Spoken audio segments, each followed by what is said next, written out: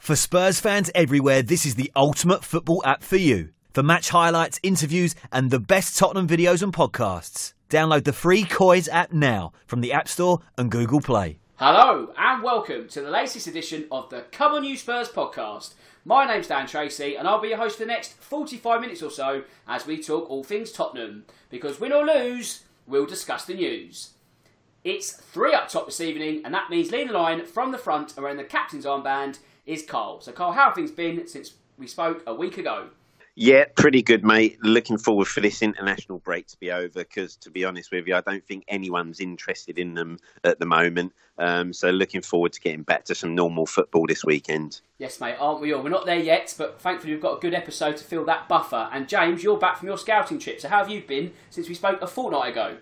Yeah, it goes very fast. It's good to be back. As Carl says, hopefully we can get some Tottenham chat out of the way because it's been a lot of boring England chat. So yeah, good to be back talking Tottenham. Top man, and also making his return to the show tonight is Brendan from the Cheese Room podcast. So Brendan, it's been a couple of months I think since we last spoke, but how have you been? And are you looking forward to your second run out of the season?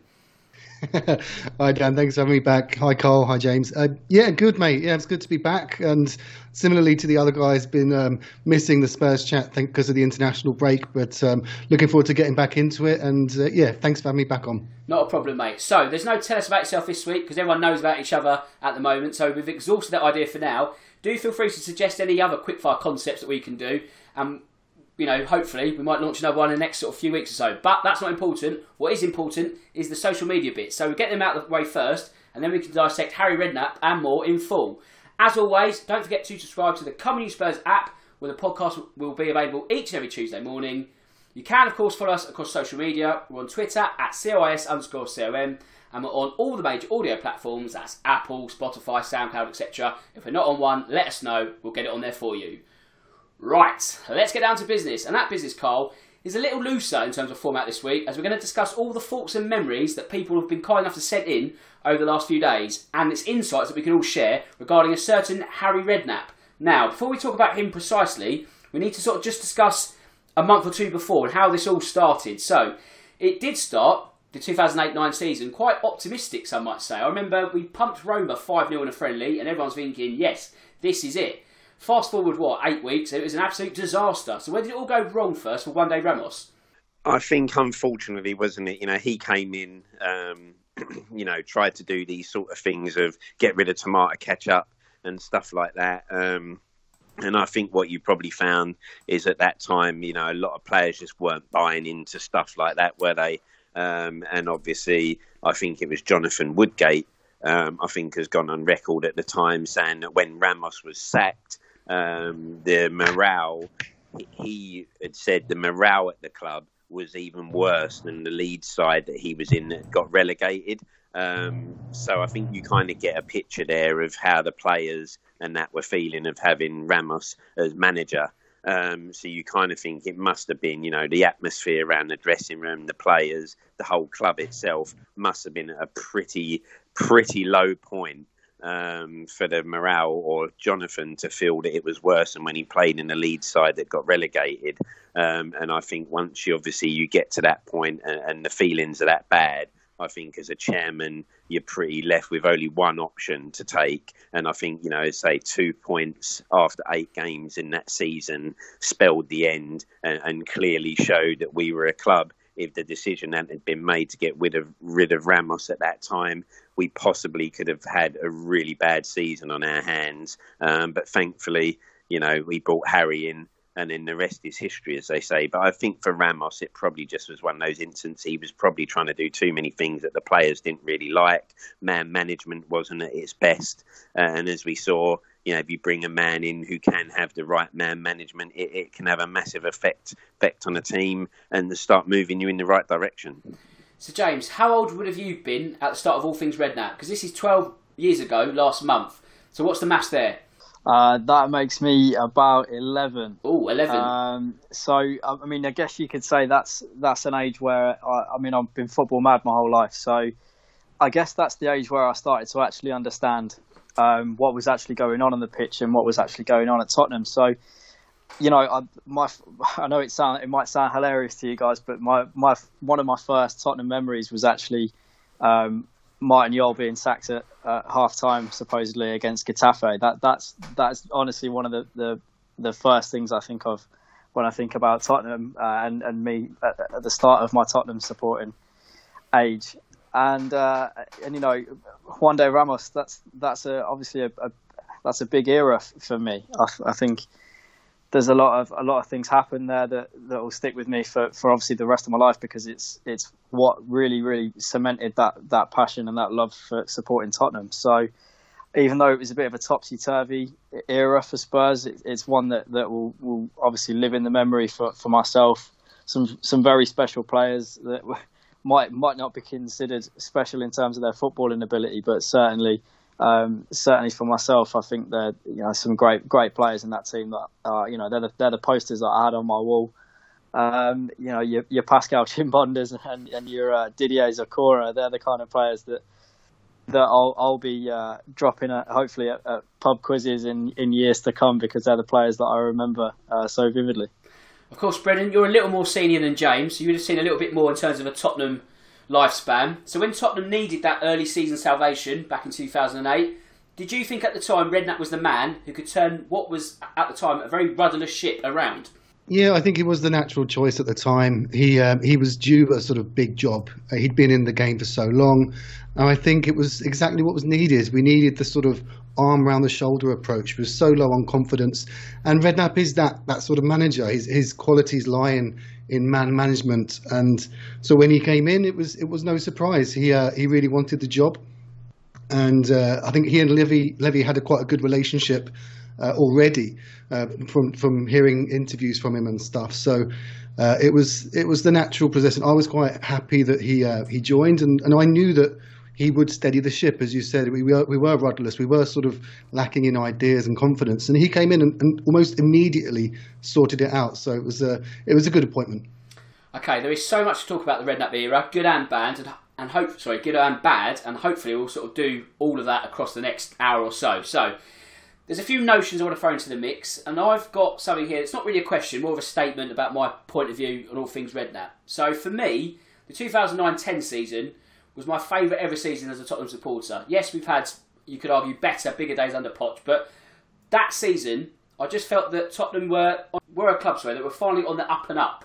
That we had such a lacklustre showing in the Premier League since its inception that you sort of thought, really, like, is this a team that's ever going to go anywhere? Fast forward to that season, and we broke the glass ceiling, and by doing that, there wasn't really the frustration that followed under Poch, that we're not spending enough money, Levy, Edict. None of that was really an issue, or if it was, it wasn't as prevalent as it was 12, 18 months ago. There's this sort of freshness, exciting to it, and almost a bit of naivety. So for me, it sort of resonates a lot more than what we've had in the past sort of 5 years. Not to say that's that's not to be diminished in any way, but I just felt there's something exciting about it, and this is where the project was going to go over the next sort of 10 years. Carl, is that a fair statement to make? It doesn't have to be your favourite season, but can you see the kind of point I'm trying to make here?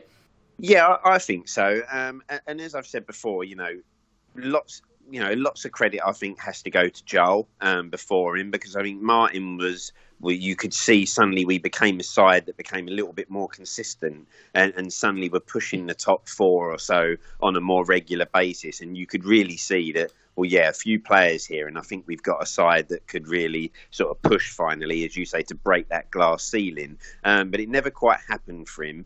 Obviously, one day came in, won us the League Cup, and you kind of thought, right, okay, here we go. And then it fizzled. But as you say, when Redknapp came in that season where we did break that glass ceiling, you really felt there was a bit of a buzz. We had a great side, didn't we? You had Modric in midfield, Crouch, Defoe, Berbatov and Keane before them. And you really felt we did have a great side developing. And as you say, you suddenly felt confident that when the season came round, you're thinking, I think we could push these top guys and give them a real run for their money.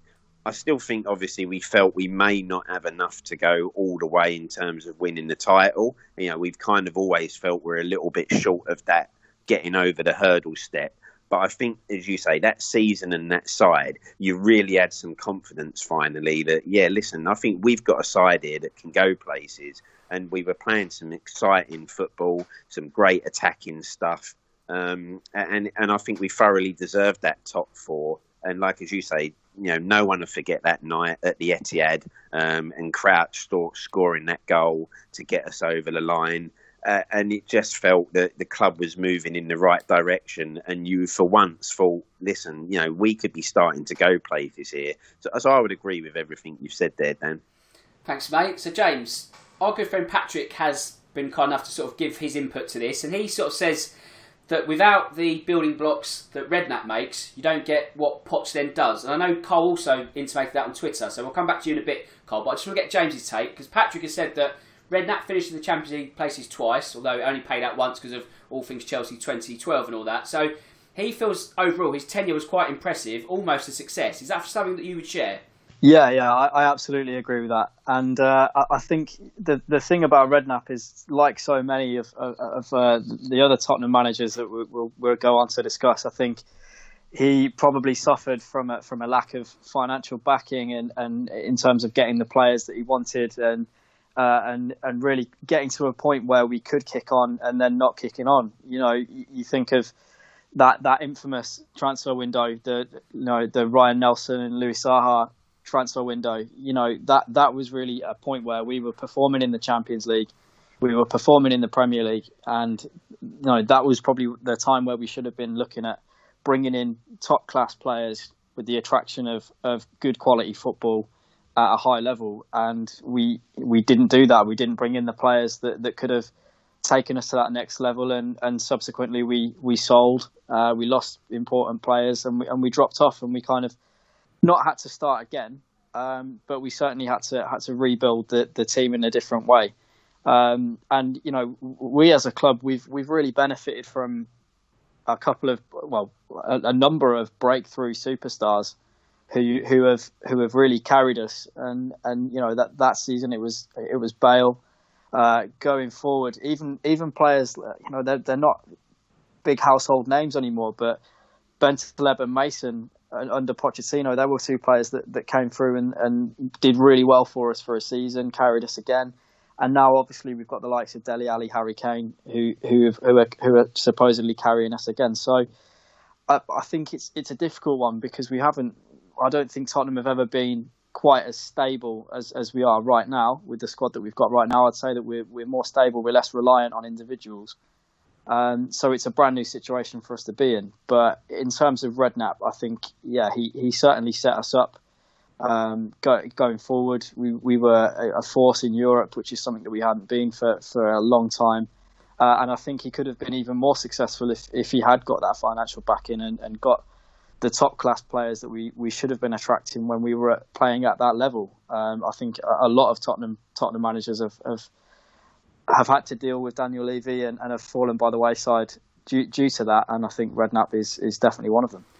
Well, Brendan, I guess if we look at the line of succession, shall we say, we should also go back the other way, and Martin Jol. And Martin Ashton from Twitter has thrown this name into the frame, and he qualifies it by saying that for him, it was the first time in an eternity that there was a real affinity again between fans and the rest of the team. If you take the reigns of terror of Joe Francis, Christian Gross, George Graham, even Glenn Hoddle, which was a real disappointment, at that point, once they were out of the way, we get Martin Jol in and we started playing football again. So if we're saying that Poch was helped by Redknapp, is it fair to say that Redknapp was also helped by Martin Jol?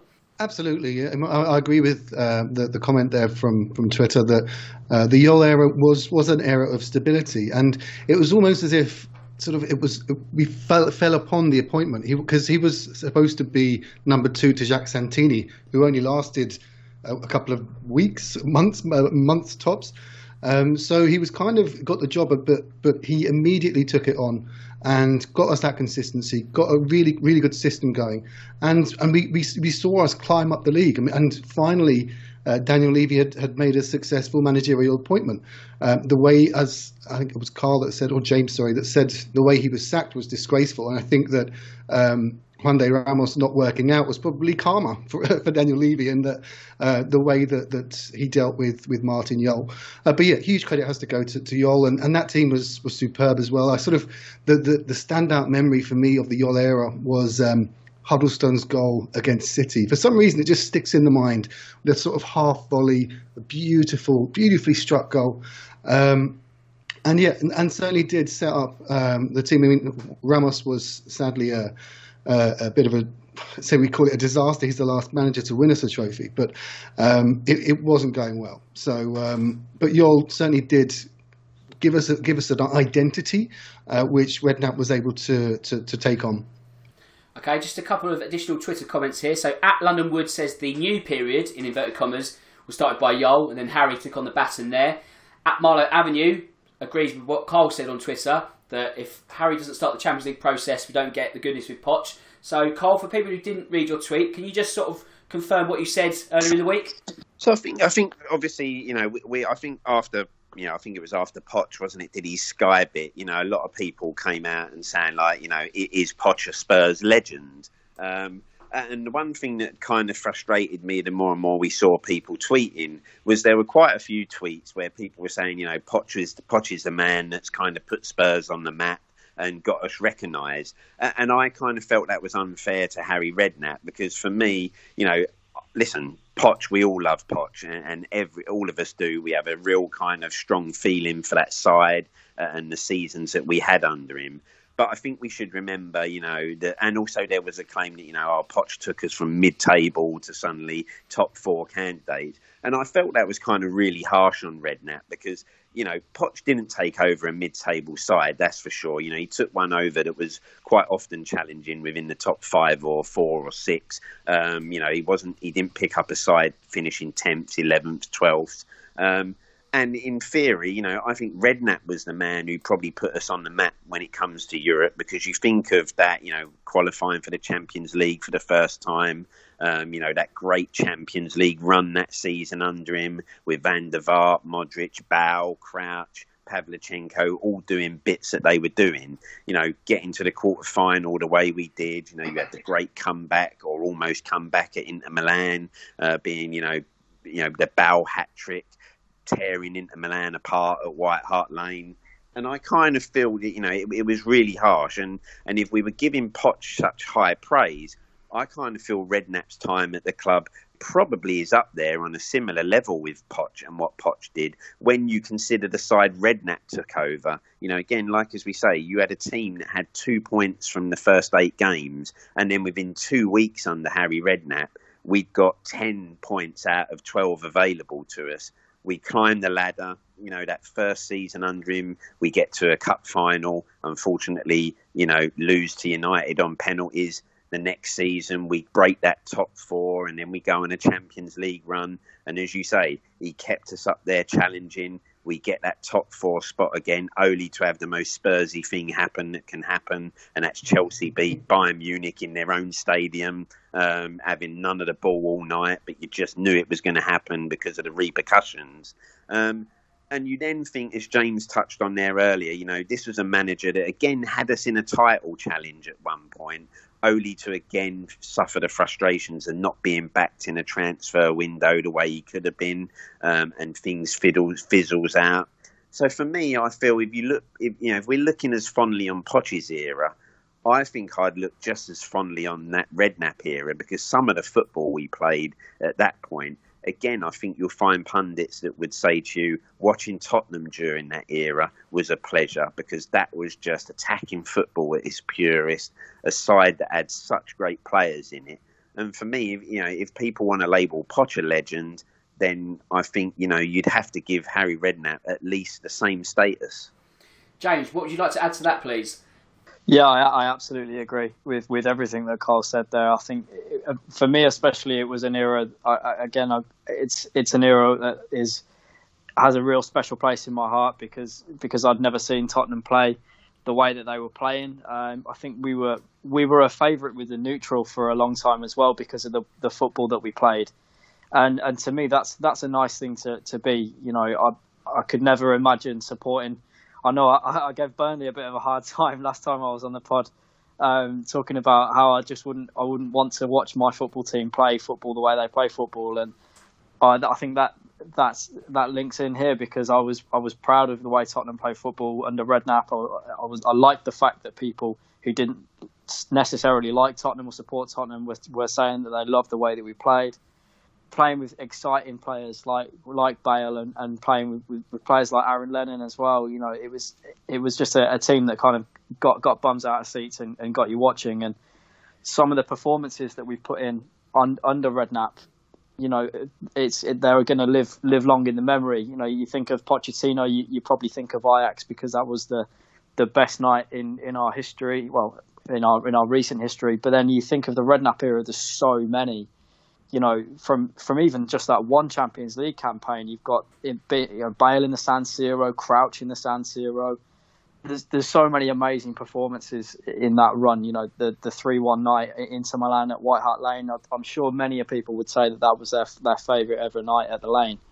So I think that's definitely an era that we can look back on really, really fondly, and whether it was successful or not. You know, that might be up for debate, but I think it was a great time to be supporting Spurs and really thoroughly enjoyable. Brendan, do you think Redknapp gets overlooked in conversations such as this because he's not a fashionable man to hail as a legend? You know, his role, his demeanour is a wheeler dealer. That's how we all sort of know him in the media. He's an affable chap and all this kind of stuff, but he's not a fancy foreign manager. He doesn't have that sort of allure around him. So is he sort of hoisted by his own petard and I guess does himself a disservice? Perhaps, yeah. I was similarly to James and everyone here. I loved that era. I fell back in love with Spurs when Redknapp was manager. Everything about him, his interviews post-match were just great, and Poch's weren't, I'll be honest. And the way we played, the word swashbuckling was used a lot. And I just love that word. I love that word. And there's nowhere that word can be used negatively. We were playing swashbuckling football. Did we win every game? No, but it was exciting. And yeah, it was a great time. And you saw the results that we got. You referred to the 2010 season, 2009-2010 season, where we had back-to-back wins against the Gooners and Chelsea. Like, how often had that happened in the previous 20 years? So he deserved a lot of credit. Did he win anything? That's always going to be the monkey on his back, as it will be with Poch. So I don't know what defines a legend managerial-wise these days. If you don't win anything, does that mean you're not a legend? I don't know. I just know that at that time, the shackles came off. He gave us freedom. He gave us identity. And yet, had he been backed financially, we probably could have gone on and won a title. We got to the FA Cup semi-final, I think, in that season as well, losing to Portsmouth. Kevin Prince Boateng gets his revenge. But I'll always look back on that era very fondly because some of the games were immense. And so I'd certainly hold Harry up there in high regard. But legendary status, I guess, is everyone has their own opinions.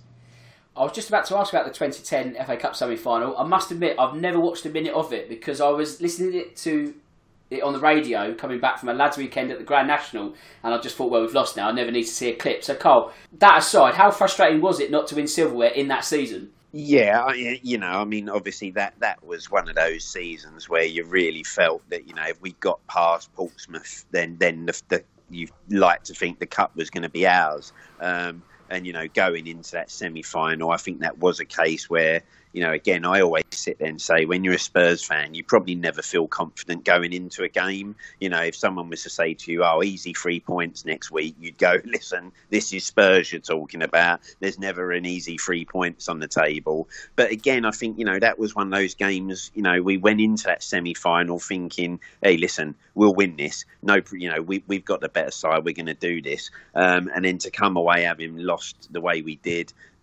you know, I think you have the first goal, Michael Dawson unfortunately slips, that allows them in. But we never played the way we really could have done on that day. And again, it is one of them that you look back with frustration and just think, oh, you know, that was ours. You know, that cup should have been ours that day. And it reminds me of the season under Poch when we have United in the semi at Wembley and you're thinking we're playing at Wembley week in, week out. You know, we've got the better side. United are not playing great. And then again that day, we go and let ourselves down when you really were thinking it just felt like our name was on the cup that season. And that was just another one of those nights or days where you just felt, wow, how have we managed to blow this? But again, that is the curse lately, isn't it, for us, unfortunately? But I'm like you, Dan, I've never watched a minute of that semi-final since that day, watching it live. And it's probably a game I'd never actually want to ever put on again, to be honest. Yeah, sorry for bringing up those memories then. But James, in terms of Redknapp's body of work in terms of league positions, 8th, 4th, 5th, 4th. Now that 8th is probably the outlier, but from where he took over and where we were, even that was a successful season relative to performance and all that. Could he almost snatched Europe in that season? So really, bar winning trophies and the stature of the club where we were at, he couldn't have done much more, could he? No, and I reiterate, with very little financial backing as well. I might be completely wrong here, but I don't even think players like Luka Modric were like a player that everyone in Europe wanted. Again, we've kind of come across a £16 million gem there that turned out to be a world-class player. But I don't think Redknapp could have done much more. Obviously, there were rumours of Europe, and it was where we wanted to be under Martin Jol and then Ramos, but under Redknapp, the top four really became everything to us. And as we alluded to earlier, that night against Manchester City, that's a night that everyone's going to remember, because it was kind of a moment that we'd all been waiting for so long. And then it was just great that we managed to really step up when we actually did play in the Champions League. Not only were we working towards that 4th place position and securing it in great style, then we actually stepped up and we weren't just to prove we weren't just there to make up the numbers in the season that we were playing in the Champions League. And that's a season that a lot of people sat up and noticed Tottenham, and Redknapp can take a lot of the credit for that, because that league positions alone, he's the one who drove us towards that top four, and we owe him a lot, certainly. A great manager for Spurs, and as we've already said, I think we probably could have kicked on even more, but it's all hindsight. You never know. Louis Saha might have rekindled his old form and become the Premier League top goal scorer, but it wasn't to be. Brendan, talking of that game against Man City at the Etihad, was that 1-0 win the high watermark of Redknapp's tenure at Tottenham? It was certainly one of the most the happiest moments for me as a Spurs fan, because I think you mentioned I'm a bit older than you guys. So I used to go to games mid-90s up until around 2000. The Champions League was a distant dream back then. So that night, like I was actually, I'm in Brazil, so I was working because we're 4 hours behind the UK, but I was sort of following it online, and when the full-time whistle went, I was just jumping around the office. It was a great moment, and I think that will probably be not just in Harry's legacy, but in the history of the club's legacy. Like, this is the first time that we've qualified for the Champions League in its current format, so he deserves huge credit for that. And the team that he built was one that needed investment, but one that was so exciting. Certainly that night against City, this was just at the beginning of the Sheikh Mansour sort of era at City. So we knew that they were becoming a force. So this was probably our last chance to get one over on them.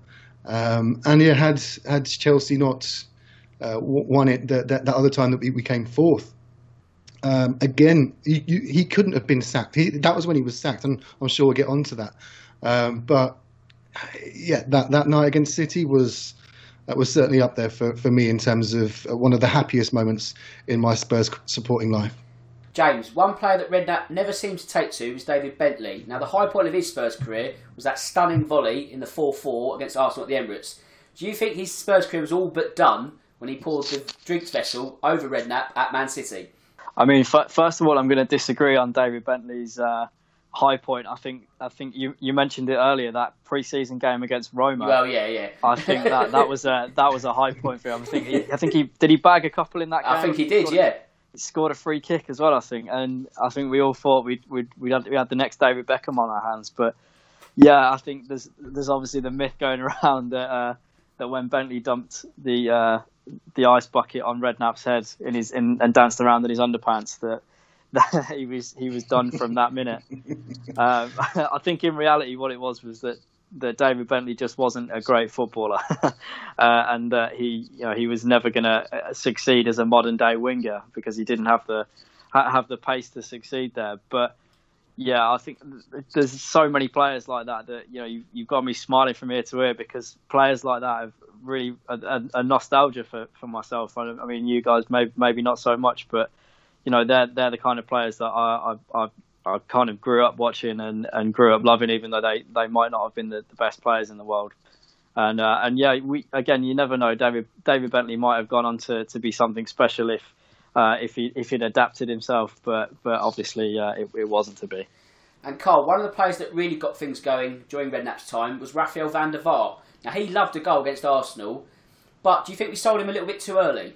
Yeah, I think so, and I think though, Rafa has come out and said, hasn't he, since that he wishes he never left when he did, because, I don't think his career just went downhill from there, didn't he? Didn't reach those heights again. And he really was a heartbeat of the team when he was playing for us. So I was utterly disappointed when he left, because he was a great midfielder. Yes, he couldn't see out a 90-minute game, Yeah, lots of people will sit there today and say to you, yeah, but, he could only last 70 minutes. But to be honest, in those 70 minutes, that guy normally had won you the game by scoring a couple or setting up at least 2 goals. I mean, he got a great relationship going with Peter Crouch at one point, where the minute he nodded the ball down, Van der Vaart just seemed to be there ready to smash one home. And I think, at the time, we had Bale coming through, didn't we? And as James said earlier, Lennon, Pace and Modric.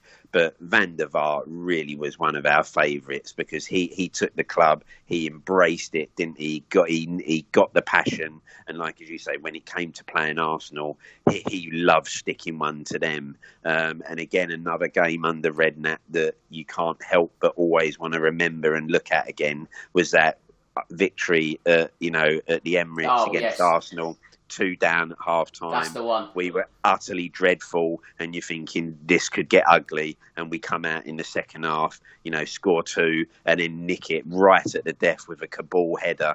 And it was just that sort of football, wasn't it? You had games like that where at half time you could be, kicking your cat or something like that. I said, this is ridiculous. What's Redknapp doing? And then all of a sudden, the second half, you come out and blitz the team and come away thinking, what football I've just watched in at 45 minutes. But Rafael was a massive part of that team, and he was a great player for us. And I do think, unfortunately, we got rid of him earlier than we should have. But again, I think, as I say, I think he was pushing for a move himself, and I think he probably wishes he never went as well. And if he'd stayed, we might not have had the horror start, if you like, to the following season that we did.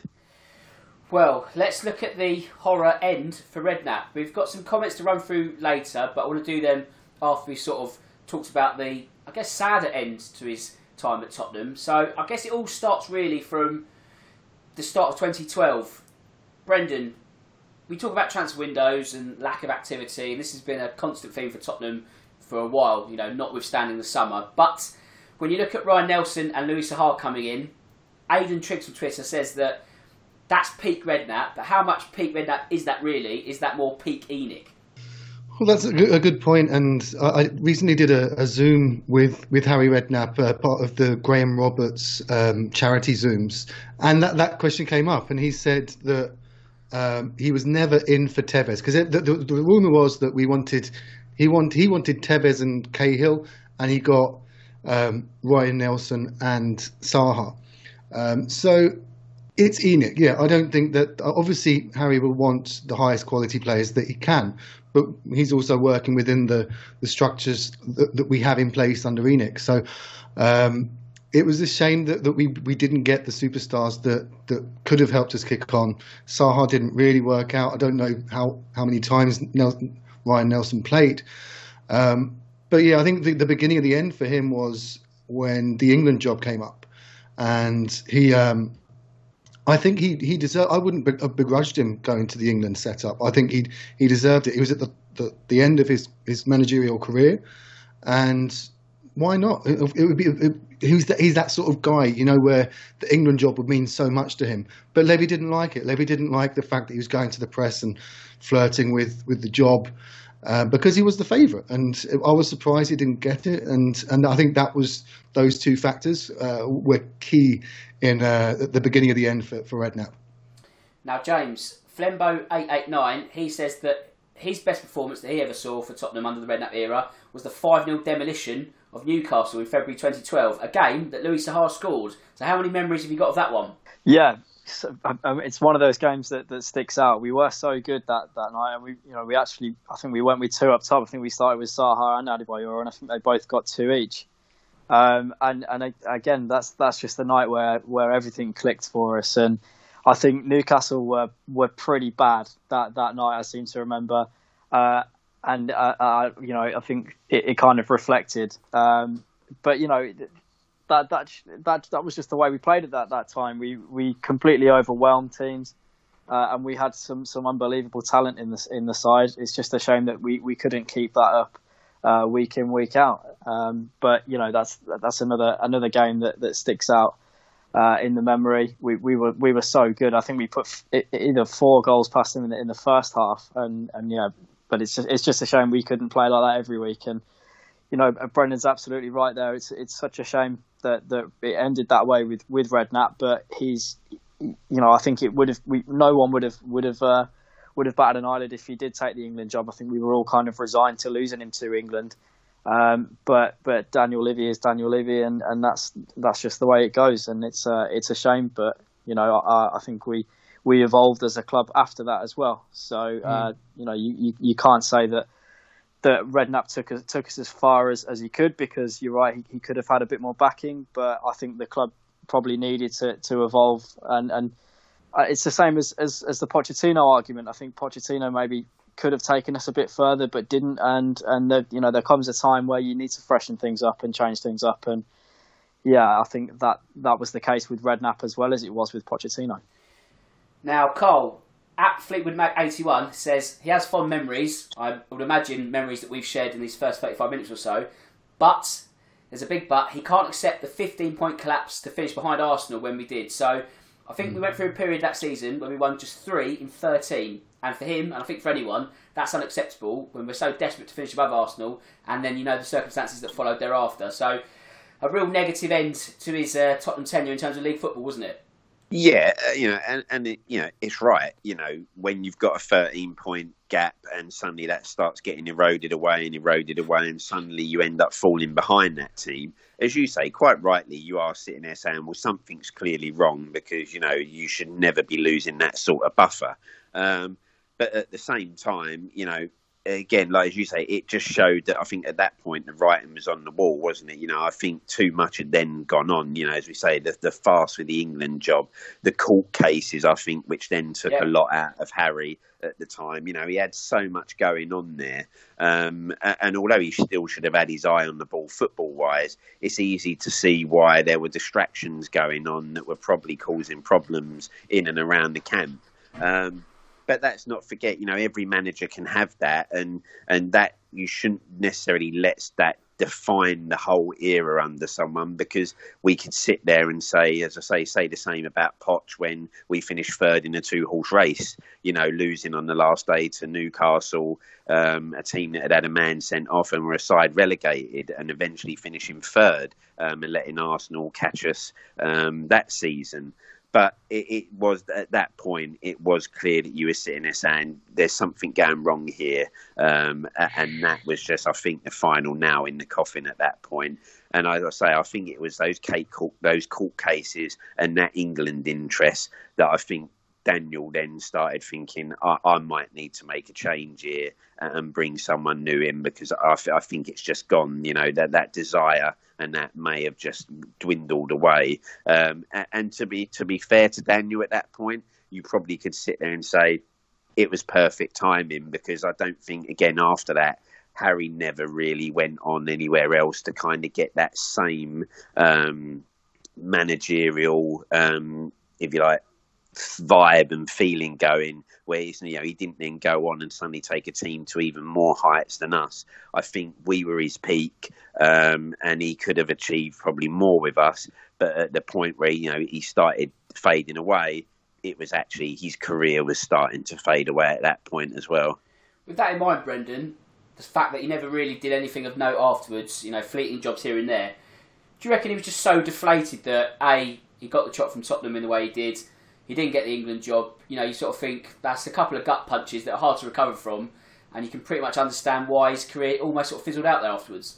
Yes and no. I mean, the character that he had, I don't think he's the type of person to dwell on stuff. Like he seemed quite stoic after the sack, and sort of gave a few interviews where he's like, "Look, I still get on very well with Daniel Levy and with the club. They've just decided to go in a different direction," and I think it had sort of run its course. Levy always wanted to have the sort of sexy foreign manager model, and Harry Redknapp was the antithesis to that. But I don't think that he minded too much. So he went to QPR afterwards and did okay there. But yeah, certainly we were the biggest job that he had. And I don't think that he overly dwelled on it. I think he probably looks back fondly and proudly, as he should. He did a good job, everything being considered. Just didn't work out at the end. But I'm very grateful for what he gave the club, and I'm sure he feels proud. James, I've got a raft of points from Nigel Johnson. I think some of them we've covered, so I'll pick up this one. He says that Redknapp was tactically poor, and he offers this example, being 2-0 up at the Emirates and then getting thumped 5-2. So is that naivety? Is that a fair label to hand to the man? Because sometimes, as Brendan said, you can be swashbuckling, and that's the good side of it. But at the same time, that's almost a double-edged sword, because when you're swashbuckling, you can get caught out, as in that example. So, how far and how unfair is that comment to be made in Harry's direction? Yeah, I think it's pretty unfair. I think you obviously can't judge a man who's been in football management for a couple of centuries to say that he hasn't got any tactical awareness just because he went on to lose a game. There's the best managers ever have been on the wrong side of a hiding. So it's a bit of an unfair thing to say. I mean, that game in particular, we were brilliant from the start. I think we managed to put away our first two chances. So, I think we got unlucky with a couple of goals, I believe. But I think Arsenal turned on the style and they deservedly won that game. They exploited our weaknesses and eventually, I think it was when Robbie Van Persie was in absolute brilliant form. I think he bagged that free kick that was absolutely unstoppable. So I think it's harsh to say that it was all down to tactics. And I think, again, something that a lot of Tottenham managers have suffered from is that we didn't have the depth in the squad to be able to change things up and be able to switch up the tactics. You look at your starting 11 and you think that's good, that's very solid, but there wasn't too much on the bench to call upon if things were going wrong. Especially not in terms of like a change of system. So I think when things started to go south, particularly in that game, there's not too much that Redknapp could have done, and other than kind of stir the troops and try and tighten things up. And at the time, we probably were carrying one or two players that weren't quite up to scratch, especially defensively.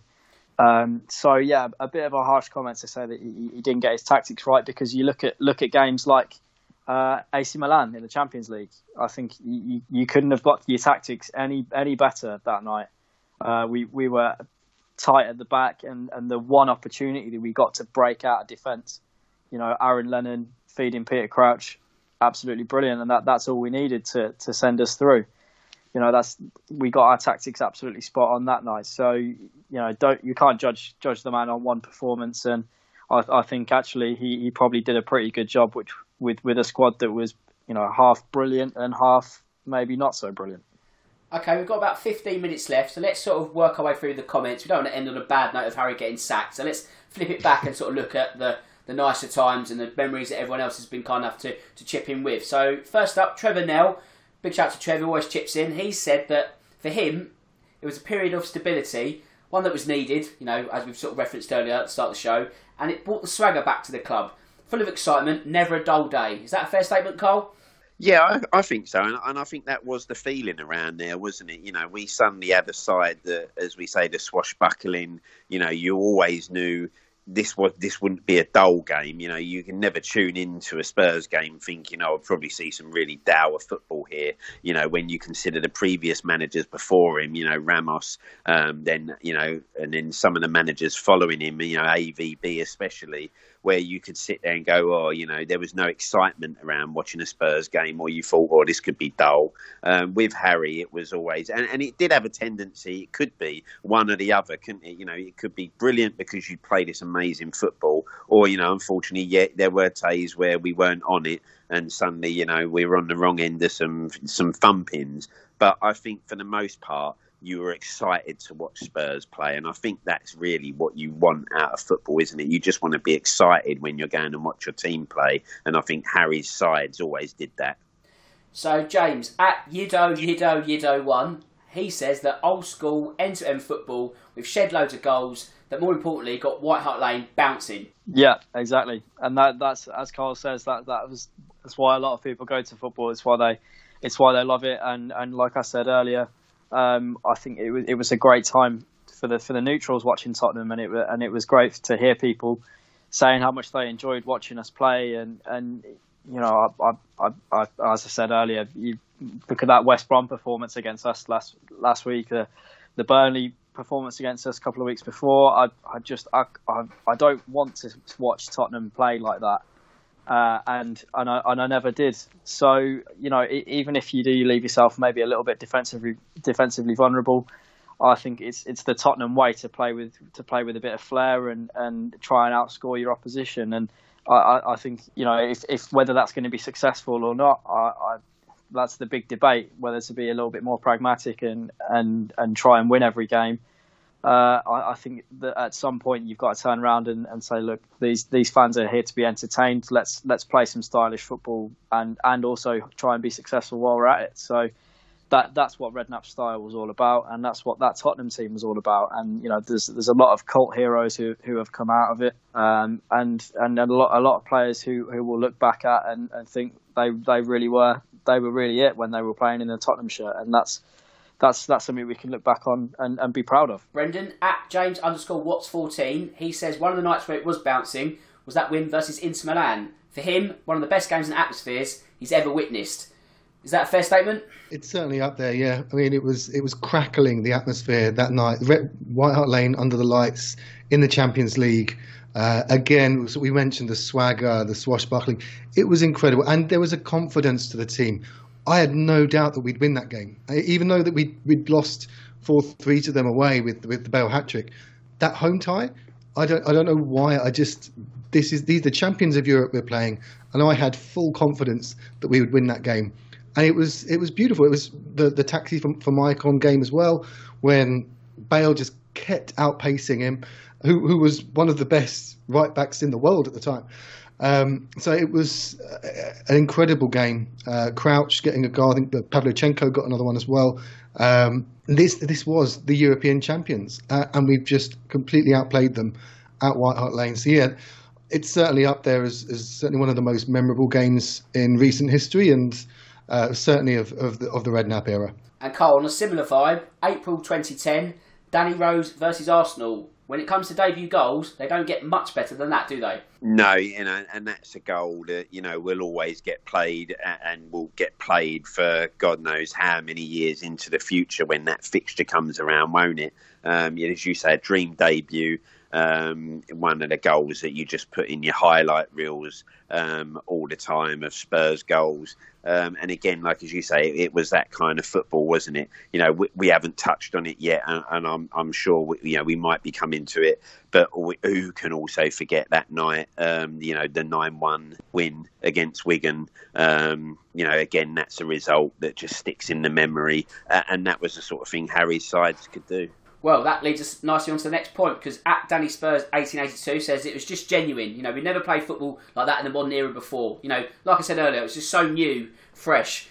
And I think a perfect example of that, James, is a 9-1, because that was an emphatic victory, wasn't it? Yeah, and I think one of the things I remember about that night so vividly is that we weren't actually the TV pick that night either. No. And I can't remember who they put on instead, but I remember being absolutely livid at whichever rubbish game we were watching instead of watching Jermaine Defoe dismantle Wigan. That was a special night, and again another one that's going to live long in the memory. And I think that just summed us up as a team. Everyone really clicked that night, and it wasn't even the likes of Gareth Bale that night. It was your Aaron Lennon, your Jermaine Defoe, who really stole the show, and it's a really good memory. Even Nico Cranchar put him on off the crossbar towards the end. That's just a great memory, and I still can't believe that it actually happened. But yeah, I think if you asked someone like Jermaine Defoe, someone who's had such a long career, he'd remember a night like that as a really special one. Great memories of that. I'm glad you mentioned Nico Cranchar. I was worried we wouldn't go throughout the episode without mentioning the gorgeous Croatian. But yes, you did. Good memory on that front. So, Brendan, in terms of strikers, Robbie Keane, Jermaine Defoe, if no coincidence really that as soon as Redknapp come in, well, not as soon as he was allowed to buy forwards, those were the two that he got back in. And, thankfully, fortunes turned around quite quickly with those two in the fold. Yeah, they are players that sort of fit his mould. They're Premier League players. They're proven Premier League, so there would be no period of adaptation, getting used to the pace of the Premier League. You knew what you were getting. I think we brought Crouch in as well, because Crouch was on our books as a youth player back in the late 90s. So he came back as well. It was like a reunion. It was like the Office Christmas special again. And those two players were proven. It didn't work out for Robbie Keane at Liverpool for whatever reason, but he came back and did a job for us. And Defoe and Crouch and the other strikers that came in through his era, we mentioned Adebayor, Saha as well. But yeah, they're true Tottenham players. I think I love watching Jermaine Defoe play. He joined us relatively young and scored a bucket load of goals when we weren't playing that great. So, it was great for him to come back. And we got relatively decent prices for them as well. I think Portsmouth were having a bit of a fire sale at the time, so we didn't overspend on them, and they delivered. Carl, another striker that we got in through that era was Pavlyuchenko. So, at Heinz Ray and also Jill Lewis have referenced the time when he was told to run around a bit. There's also a swear word, but I won't reference it. And then he pops up and gets a winner against Liverpool. So what did you make of the real beast from the East? Yeah, and again, that's part of the sort of charm of Harry Redknapp, isn't it? You know, it is nothing too complicated. I mean, don't drop into spaces or that. Just effing run around a bit, will you, and do something. And I think, as he said, didn't he? You know, the guy used to have a translator with him everywhere he went because he couldn't speak a word of English. And I think Harry said before, you know, half the time I don't think he actually knew what I was asking him to do.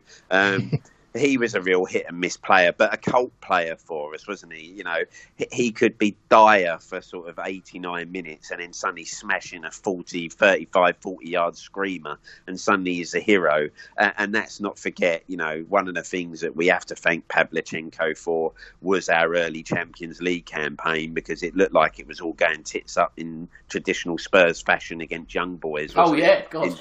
Until he popped up and smashed in that away goal that kind of then give us a little bit of confidence we could, you know, at home seal them off.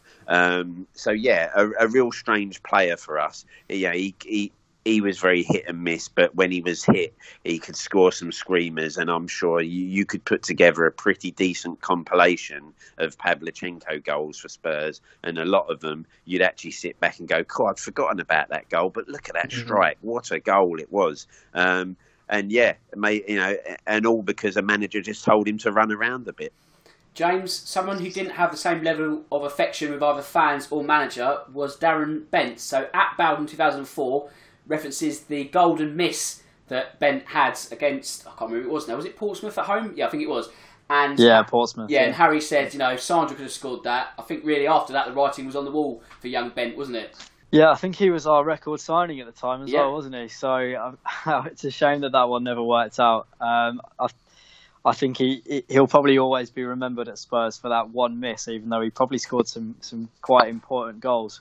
I love all the cult heroes that are coming out. It's a couple of weeks ago I said that Pavlyuchenko was my favourite kind of left field kind of Tottenham player. What a bloke as well as what a player, and even players like Fraser Campbell, absolutely instrumental in our run to the cup final, wasn't he, in that season? So I mean, there's some real cult heroes who have come out of that era who as I say, probably not as good as others, but also they've got a big place in our hearts because of how they performed in the Spurs shirt. And Pavlyuchenko is top of that list for myself. I think he really turned it on sometimes, but then was also pretty pathetic at other times. Now, I don't think Darren's ever forgiven us for that, has he? Because if you ever listen to him on TalkSport now, he can't wait to stick the boot in. And I think the Sandra comment has always stuck a little bit with him, unfortunately. Yeah, you can tell he's anti-Spurs now, absolutely. So you mentioned a big place in our hearts. Also,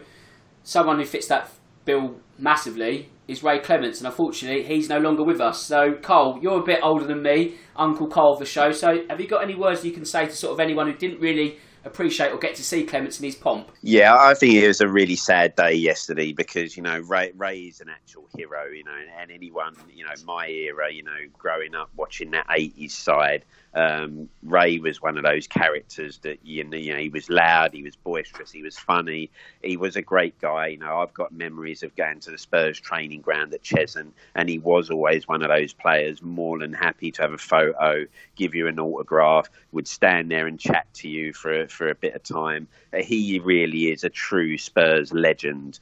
And I have to say, he's one of those goalkeepers now that any time Spurs sign a goalkeeper, you are benchmarking them against the likes of Clemence coming forward, because he was such a great goalkeeper, not only for us, but for Liverpool. I mean, when you look at what the guy won for Liverpool before he joined us, you actually realise how good a keeper he was, because as well, he was playing in a side that had possession for most of the game, but was still at the top of his game to pull off great saves. Would have got a lot more England caps if it hadn't been for Shilton being around at the time. Just a true legend of the club, and like I say, a real sad day, and a guy that we'll miss. And you just like to say, all wishes to his family at the moment. And I'm sure, if we weren't in this COVID time, I'm telling you now, wherever that funeral was, I think you'd see plenty of Spurs fans wanting to turn up and put some flowers down and show their respects, because he was a true footballing legend, and it was a sad day for the club. Absolutely, Cole. Really class words there, mate. Really appreciate that. And on that, I guess, sad note, it's time for full time. But it's been a great episode, so let's not try and dwell on that too much. But of course, everyone from the show sends our respects to the Clemence family. Brendan, thanks for your return to action this evening. I hope you enjoyed that, mate. Oh, I loved it, mate. Thanks for having me. Cheers, Dan. Thanks, James. Thanks, Carl. No problem, mate. We'll have you back in the fold soon. James, thanks for patrolling the middle of the park this evening and talking all things Redknapp. No problem. Yeah, I really enjoyed that. Quite nostalgic for myself, being the show's baby. But yeah, very, very, very good to chat about that. Cheers, guys. And Carl, I don't think we'll do an AVB episode, because that'll probably last all of 5 minutes, wouldn't it?